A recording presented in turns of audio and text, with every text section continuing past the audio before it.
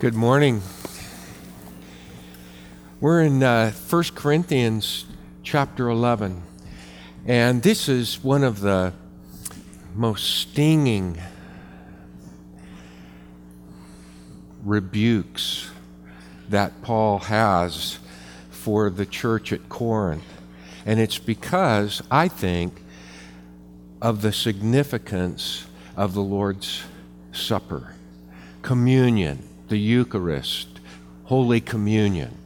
Those are all names for the same meal that we share when we share the bread and the cup, so loaded with significance. So we're going to read from verses 17 to 34.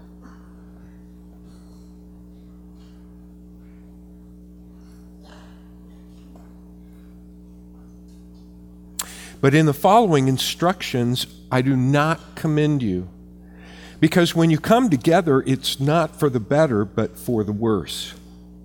For in the first place, when you come together as a church, I hear that there are divisions among you, and I believe it in part. For there must be factions among you in order that those who are genuine among you may be recognized. When you come together, it is not the Lord's Supper that you eat. For in eating, each one goes ahead with his own meal. One goes hungry, another gets drunk. What? Do you not have houses to eat and drink in? Or do you despise the church of God and humiliate those who have nothing? What shall I say to you? Shall I commend you in this? No, I will not. For I received from the Lord what I also delivered to you, that the Lord Jesus, on the night when he was betrayed, took bread. When he had given thanks, he broke it and said, "This is my body, which is for you. Do this in remembrance of me." In the same way also he took the cup after supper, saying, "The cup is the new covenant in my blood.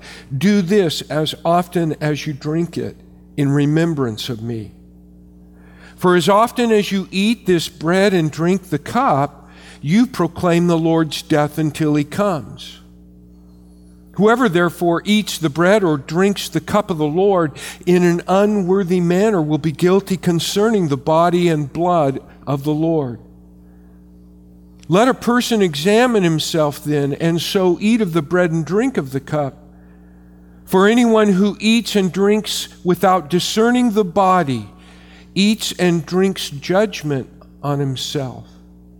This is why many of you are weak and ill, and some have died. But if we judged ourselves truly, we would not be judged. But when we are judged by the Lord, we are disciplined so that we may not be condemned along with the world. So then, my brothers, when you come together to eat, wait for one another.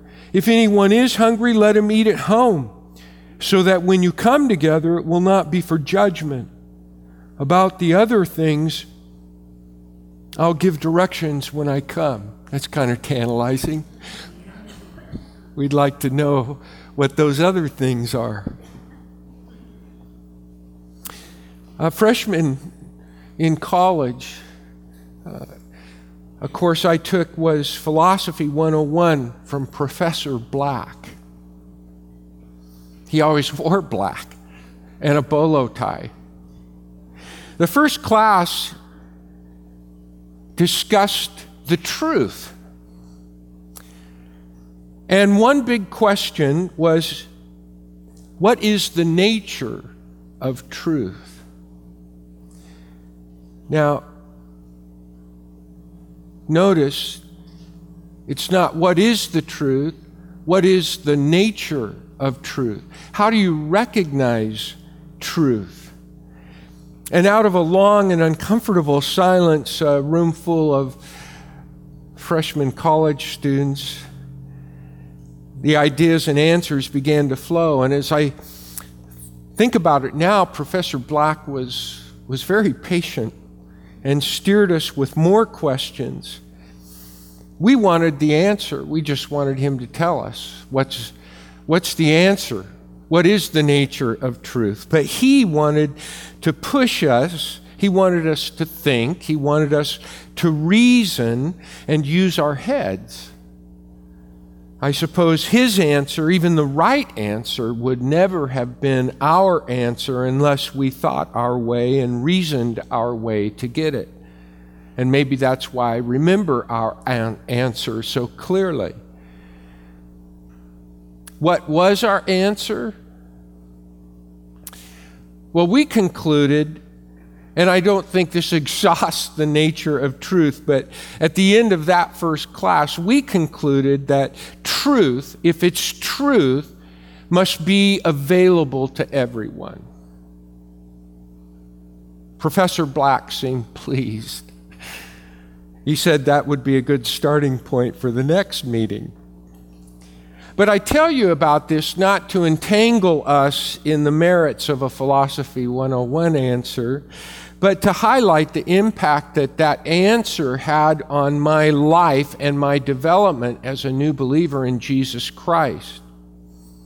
Because it really caused me to see in a new way, at least for me, that the gospel really is good news. You know, that's the meaning of the word gospel. Gospel is kind of a sounding out of the Greek word, and it means good news, a good announcement. You see, the gospel, I realized, is not just for some, it's for everyone. Never mind your race, your color, your creed, the friends you keep, your track or police record, your trade, your education, neighborhood, or country. The news is, whether we're fit or not, slow or fast, rich or poor, young or old, male or female, Jew or Gentile, slave or free, God, the creator of the world, meets you and me right where you are at in the gospel, in the person of his one and only Son, Jesus Christ. And where is it that Jesus meets you and me? Right where we're at. Where is that? It's the cross of Jesus Christ. That's where everyone gets equal.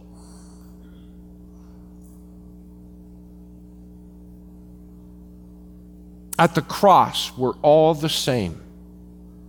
Not only in our need, but in our Savior, who reconciled us not only to God, but to one another.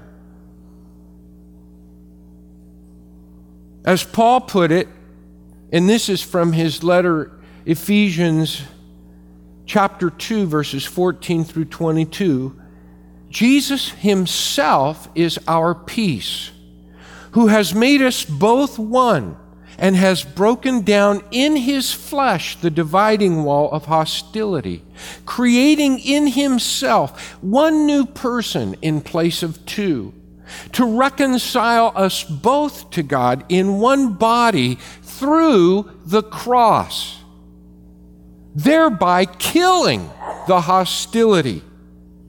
He came and preached peace to you who were far off and to those who were near.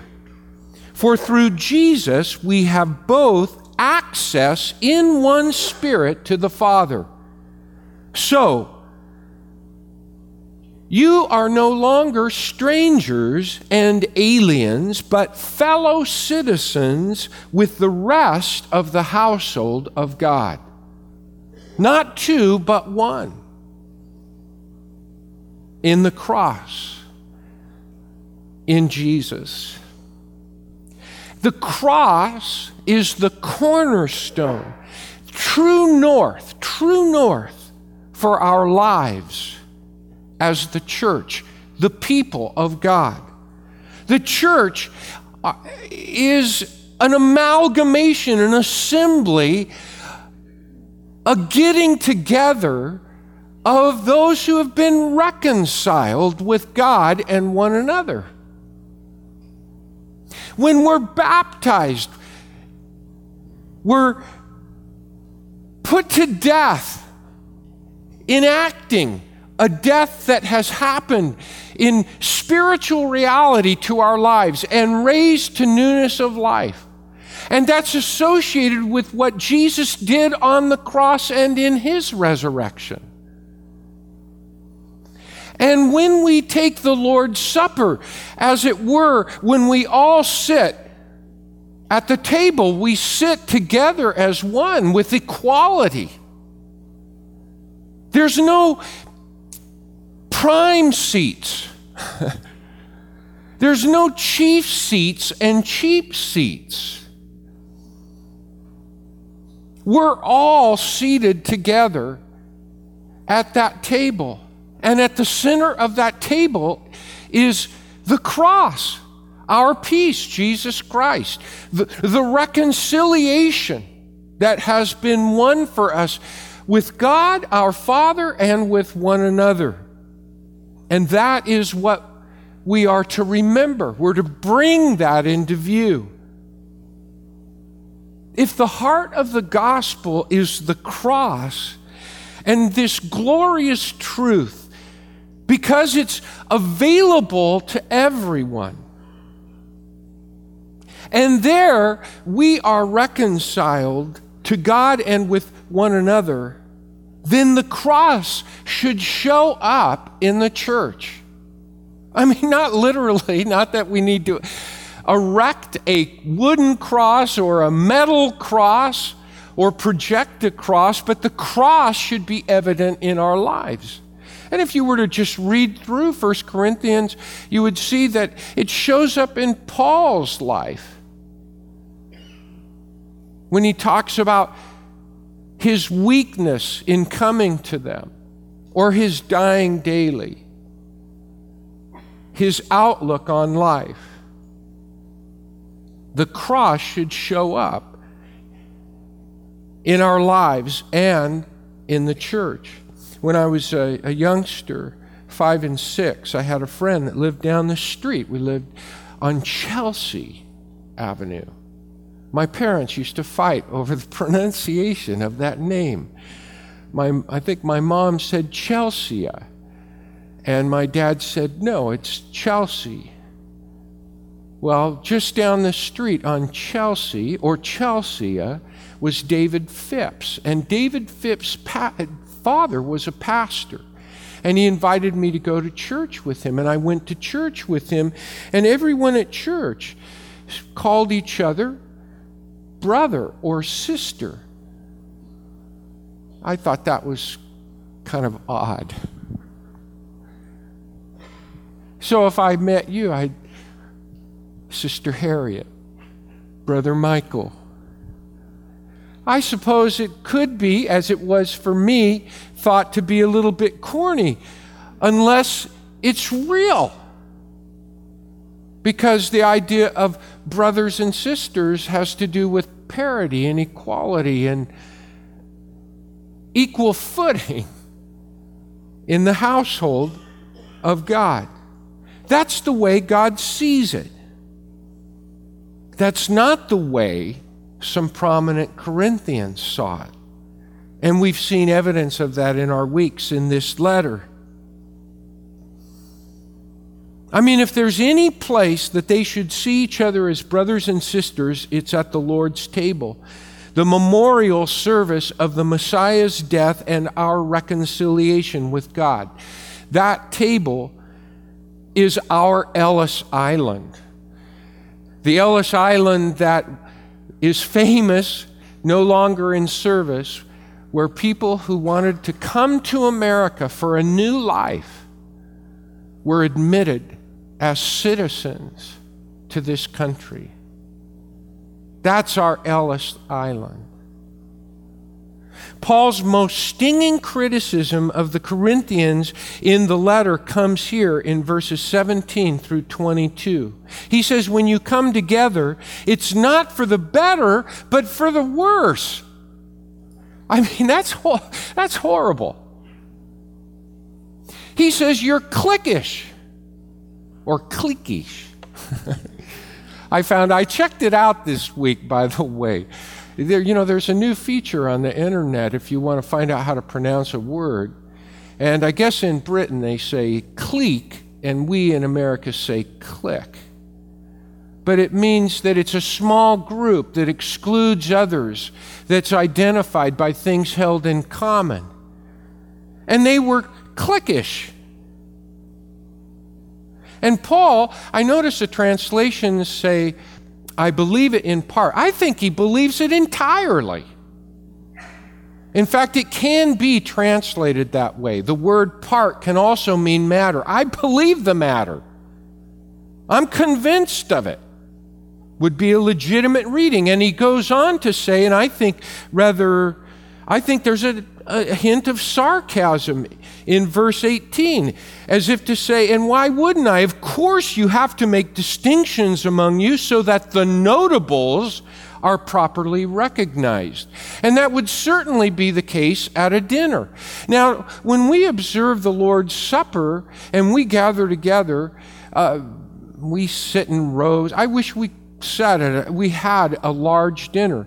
In those days, they actually had a large dinner, just as Jesus was in the midst of a dinner of great meaning, a Passover dinner.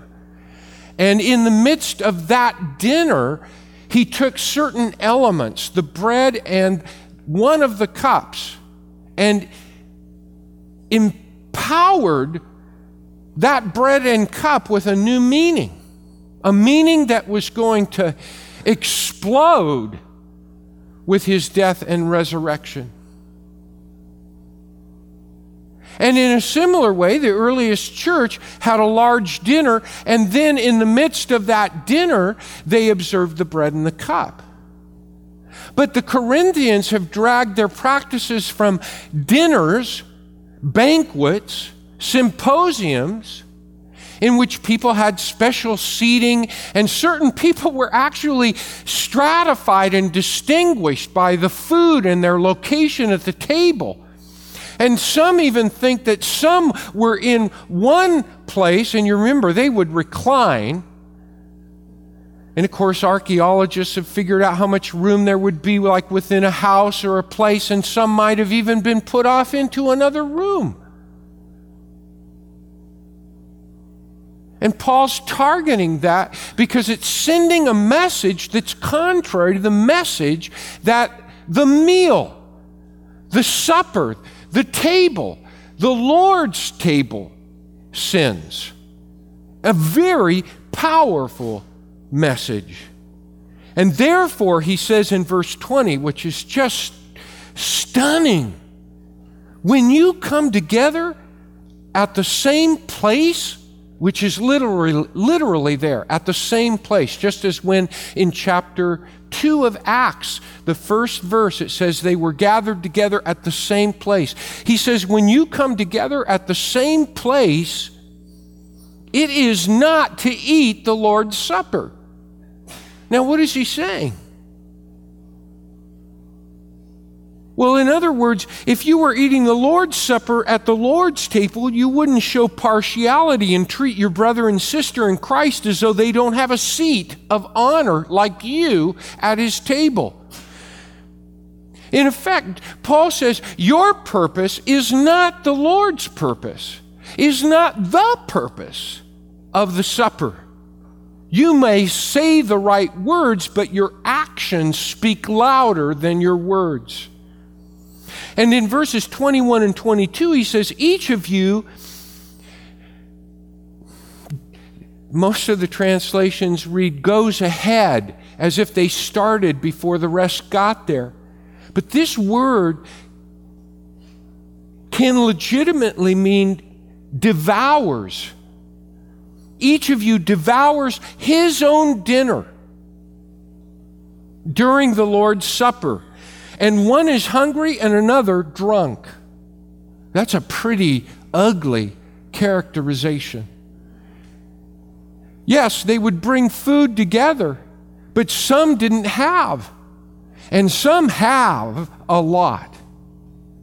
And the haves exclude the have-nots.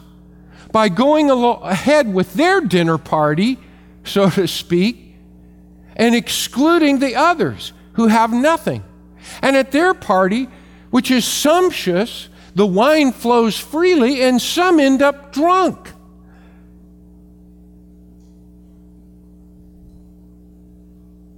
And Paul says in verse 22, two things that are just, he says, this shows contempt for the church. He poses it as a question. Do you have contempt for the church? Now you see so powerfully that the church is not a building. The church is not so much a place as much as the place created by the people of the Lord who come together. And that place is never more important than when it is centered on the Lord's Supper. Our Ellis Island, so to speak, symbolically. Our commemoration of our reconciliation to the Lord and one another. And Paul says, you show contempt for the church. The assembly, that's the word, the gathering. And then he says, not only that, but you humiliate, you shame those who have nothing. Showing that distinctions continue to survive. That there is a divide between the way we perceive one another and treat one another. So if Paul is saying to the Corinthians, you destroy the character of this meal, you destroy the character of what is at the center of your gathering when you gather as a church through your conduct, what would we have to know to change our conduct? In verse 22, Paul's already said, you show contempt and you put to shame. He's saying you have to change the way you think about the church and about this meal, this supper that we celebrate in commemoration of who we are in Christ. A second thing he says is in turning to the Lord himself. He says, let's look at this meal. He'd already given them this. It wasn't as though they didn't know verses 23 through 27, particularly 23 and 4 and 5. But he says the bread, this bread represents the presence of the Lord. It looks back to the cross and Jesus' sacrificial death, but it represents his presence in that we do it in remembrance of him. He says the cup, it looks forward to that which is the outcome of the cross, the new covenant. Our new status and identity in Christ. And even the coming of Jesus Christ, which is a part of that covenant. And we recognize the presence of him in this when we do this in remembrance of him.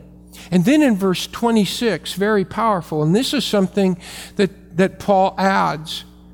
Perhaps he had added it before, but it becomes the thrust of why he brings up verses 23, 24, and 25, which goes back to the Lord. And he says, it was handed on to you just as it was handed on to me. This comes from the Lord, he says. And he says, by way of explanation, every time you eat this bread and drink this cup, you are proclaiming the Lord's death until he comes. Now, we see the past and the future in that statement. That's very important. we proclaim, we declare. In other words, he says, in doing this, there is a message. The medium is the message.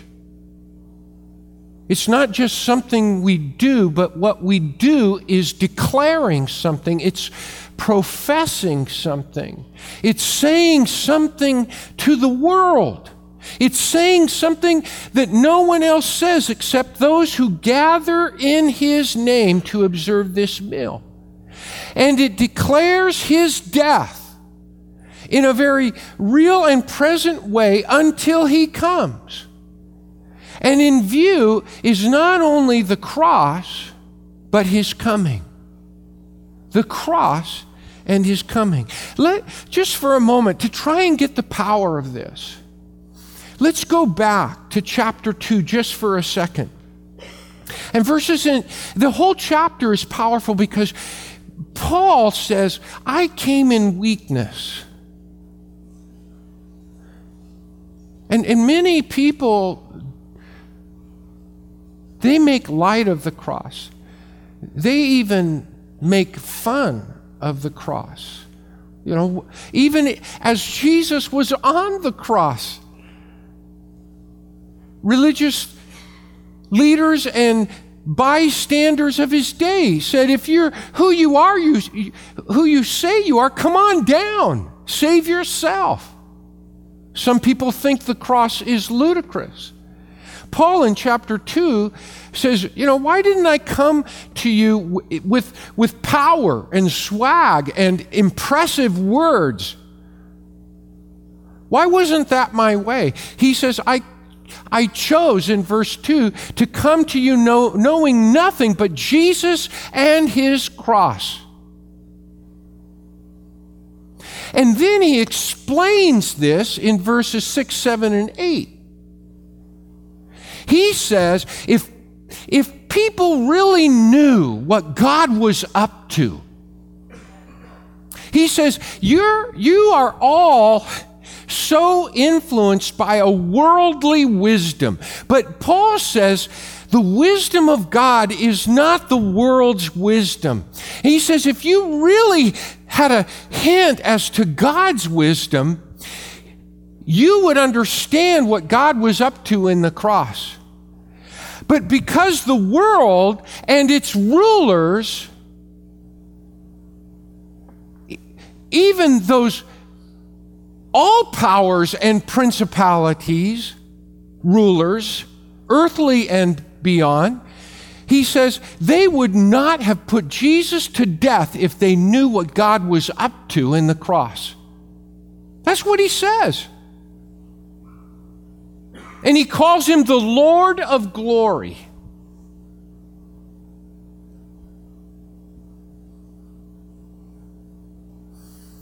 And then he looks ahead in chapter 15 to his coming. And it's associated with the resurrection and who Jesus really is in the resurrection. And our resurrection, our new existence in life is caught up in what he has to say in chapter 15 about the resurrection of Jesus Christ. A new existence that eclipses our existence now in the first Adam. He calls Jesus in verse 45 the last Adam. There's not going to be a third Adam. And then in verses 23 through 28, he says, when Jesus comes, there's going to be the resurrection, and then there's going to be the end, when Jesus will deliver the kingdom to God the Father after destroying every rule, every authority, and every power. For he must reign until he has put all his enemies under his feet. And the last enemy is death. Now, this is the Lord that is present in the supper. This is the Lord that is veiled to the world, but is visible to his own people. A lordship that is celebrated when we gather no more profoundly than when we gather to remember. And in a way, Paul is saying that the past is not past. Jesus is not away in the memory of what he has done in history. This Lord is present. And he is not away in the future, even though we anticipate and long for his coming. The one who is coming is present. And in our remembering, we are remembering the reality and the presence of Jesus Christ, who reconciled us and who is coming again.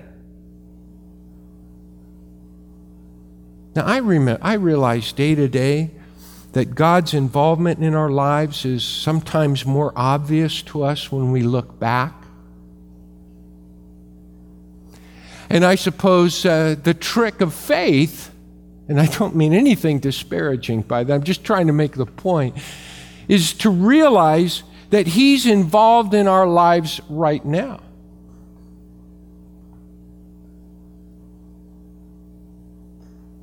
I'm a big fan of Flannery O'Connor. She wrote a novel called Wise Blood, and it has a character in it. His name is Hazel Motts. Hazel Motts. And he starts a new church, the Holy Church of Christ without Christ. That's what he calls it, the Holy Church of Christ without Christ. And he preaches on the streets and on the corners. And here's just a part. This is a character in a novel. Here's just a part of what he's preaching. I believe in a new Jesus, one that can't waste his blood redeeming people with it because he's all man. Ain't got any God in him. My church is the church without Christ. Now, why would Flannery O'Connor write a fictional story with a character like Hazel Motts, who wants to start a new church with a new Jesus? And Jesus is in small case, not capitalized, like our Jesus. A new Jesus, a Jesus that's all man, and he's got no God in him at all. He's not about using his blood to redeem others.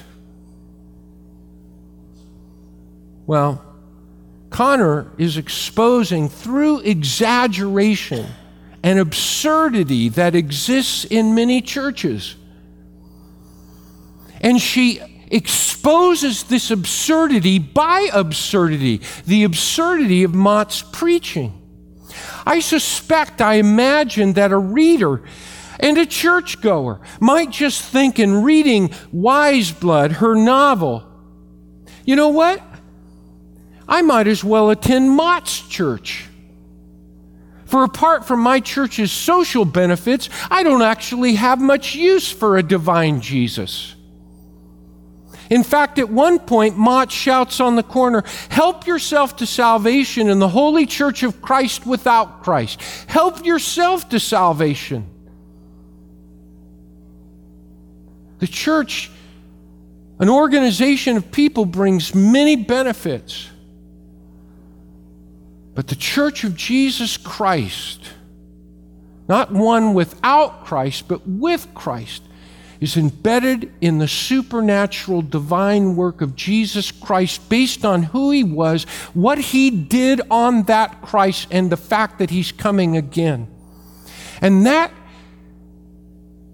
needs to steel us against some of the silliness of this world and the values of this world and the things that preoccupy our minds and hearts, and to refresh us when we come together at the Lord's Supper to understand what it is that Jesus has done for us and the implications of that cross and his coming for the way we see one another, treat one another, and behave as the church of Jesus Christ. That is a message we are declaring when we take the bread and cup. And it's that which explains the strange things that have been going on in Corinth that Paul mentions. in verses 27 through 32. He sets up kind of a court scene. And he says there's going to be a future judgment at which those who refuse the gospel, that's the use of the word world in verse 32, of those who do not accept but refuse Jesus Christ. He says there's going to be a future judgment at which the world will be condemned. Part of the strange privilege of being a member of God's people is to have our judgment in advance. The chance to avoid being judged on the last day. So, in verse 32, when the Lord judges us in the present, the result is discipline. Things happen to us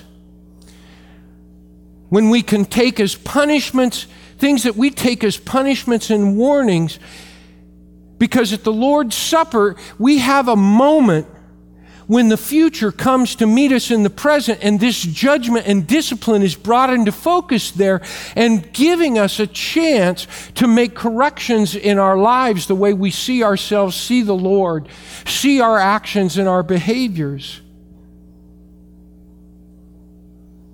Making sure our behavior is appropriate. Or we can face the scrutiny and judgment of the Lord Himself if we ignore the disciplining work of the Lord in our lives. And right in the middle of this, he says in verse 29, we read here in verse 29, we eat and drink judgment if we do not eat and drink without careful regard or discernment for the body. Now, in chapter 10, verse 17, he spoke of the body as the church, a single body.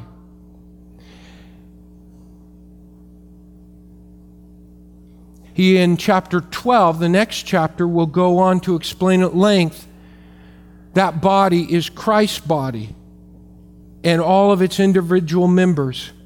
In chapter 10, he linked sharing in Christ's body with the bread of the Lord's Supper. And here in chapter 11, the body of the Lord has been spoken of with reference to the bread itself. Now, follow me. In verse 29, I think in the NIV it says the body of Christ. The word Christ is not there. It just says judgment to the body. What body is he talking about? He sees the bread as the body of Christ, or representative of the body of Christ, and the body of Christ, which was crucified on the cross and at which we are reconciled together, and the body of all of us in this room and the body of believers all around the world. Paul sees it as indivisible. And that's why he says, when you treat one another in a way, when we treat one another in a way that's not becoming of the very work that has been wrought in our hearts that reconciled us to God and to one another, he says, we are eating judgment on the body.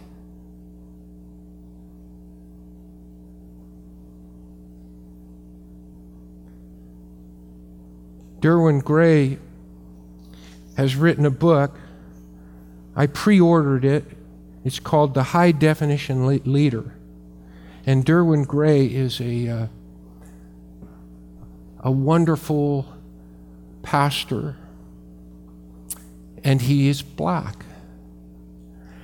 And at one point in his book, which I've excerpted and read, he says this: the gospel makes us color blessed, not color blind.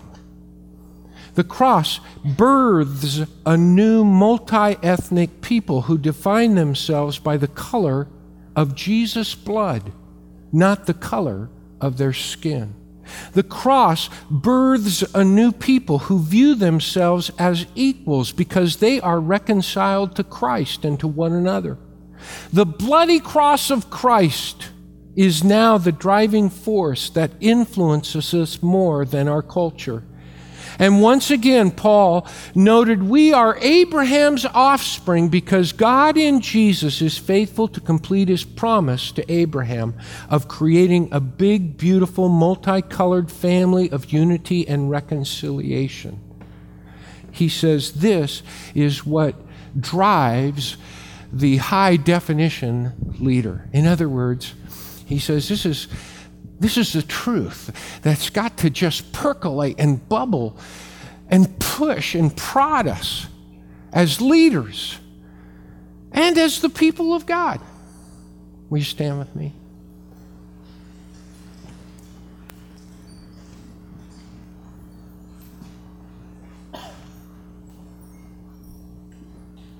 You are all smart people. There's work to be done in our lives. We are the people of God.